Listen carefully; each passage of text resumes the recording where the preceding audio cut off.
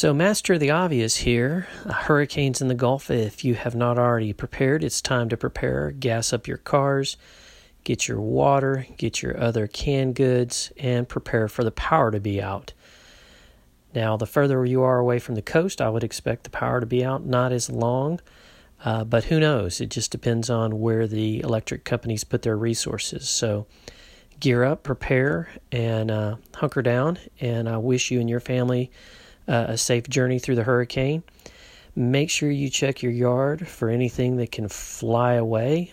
These can be little rockets that can get lodged in your car or in your home. So maybe walk your property and bring in your garden gnomes and your bird feeders and stuff like that. And I wish you good luck during the storm. If I can be of help, please let me know, because I'm here to help you too. Live life to the fullest.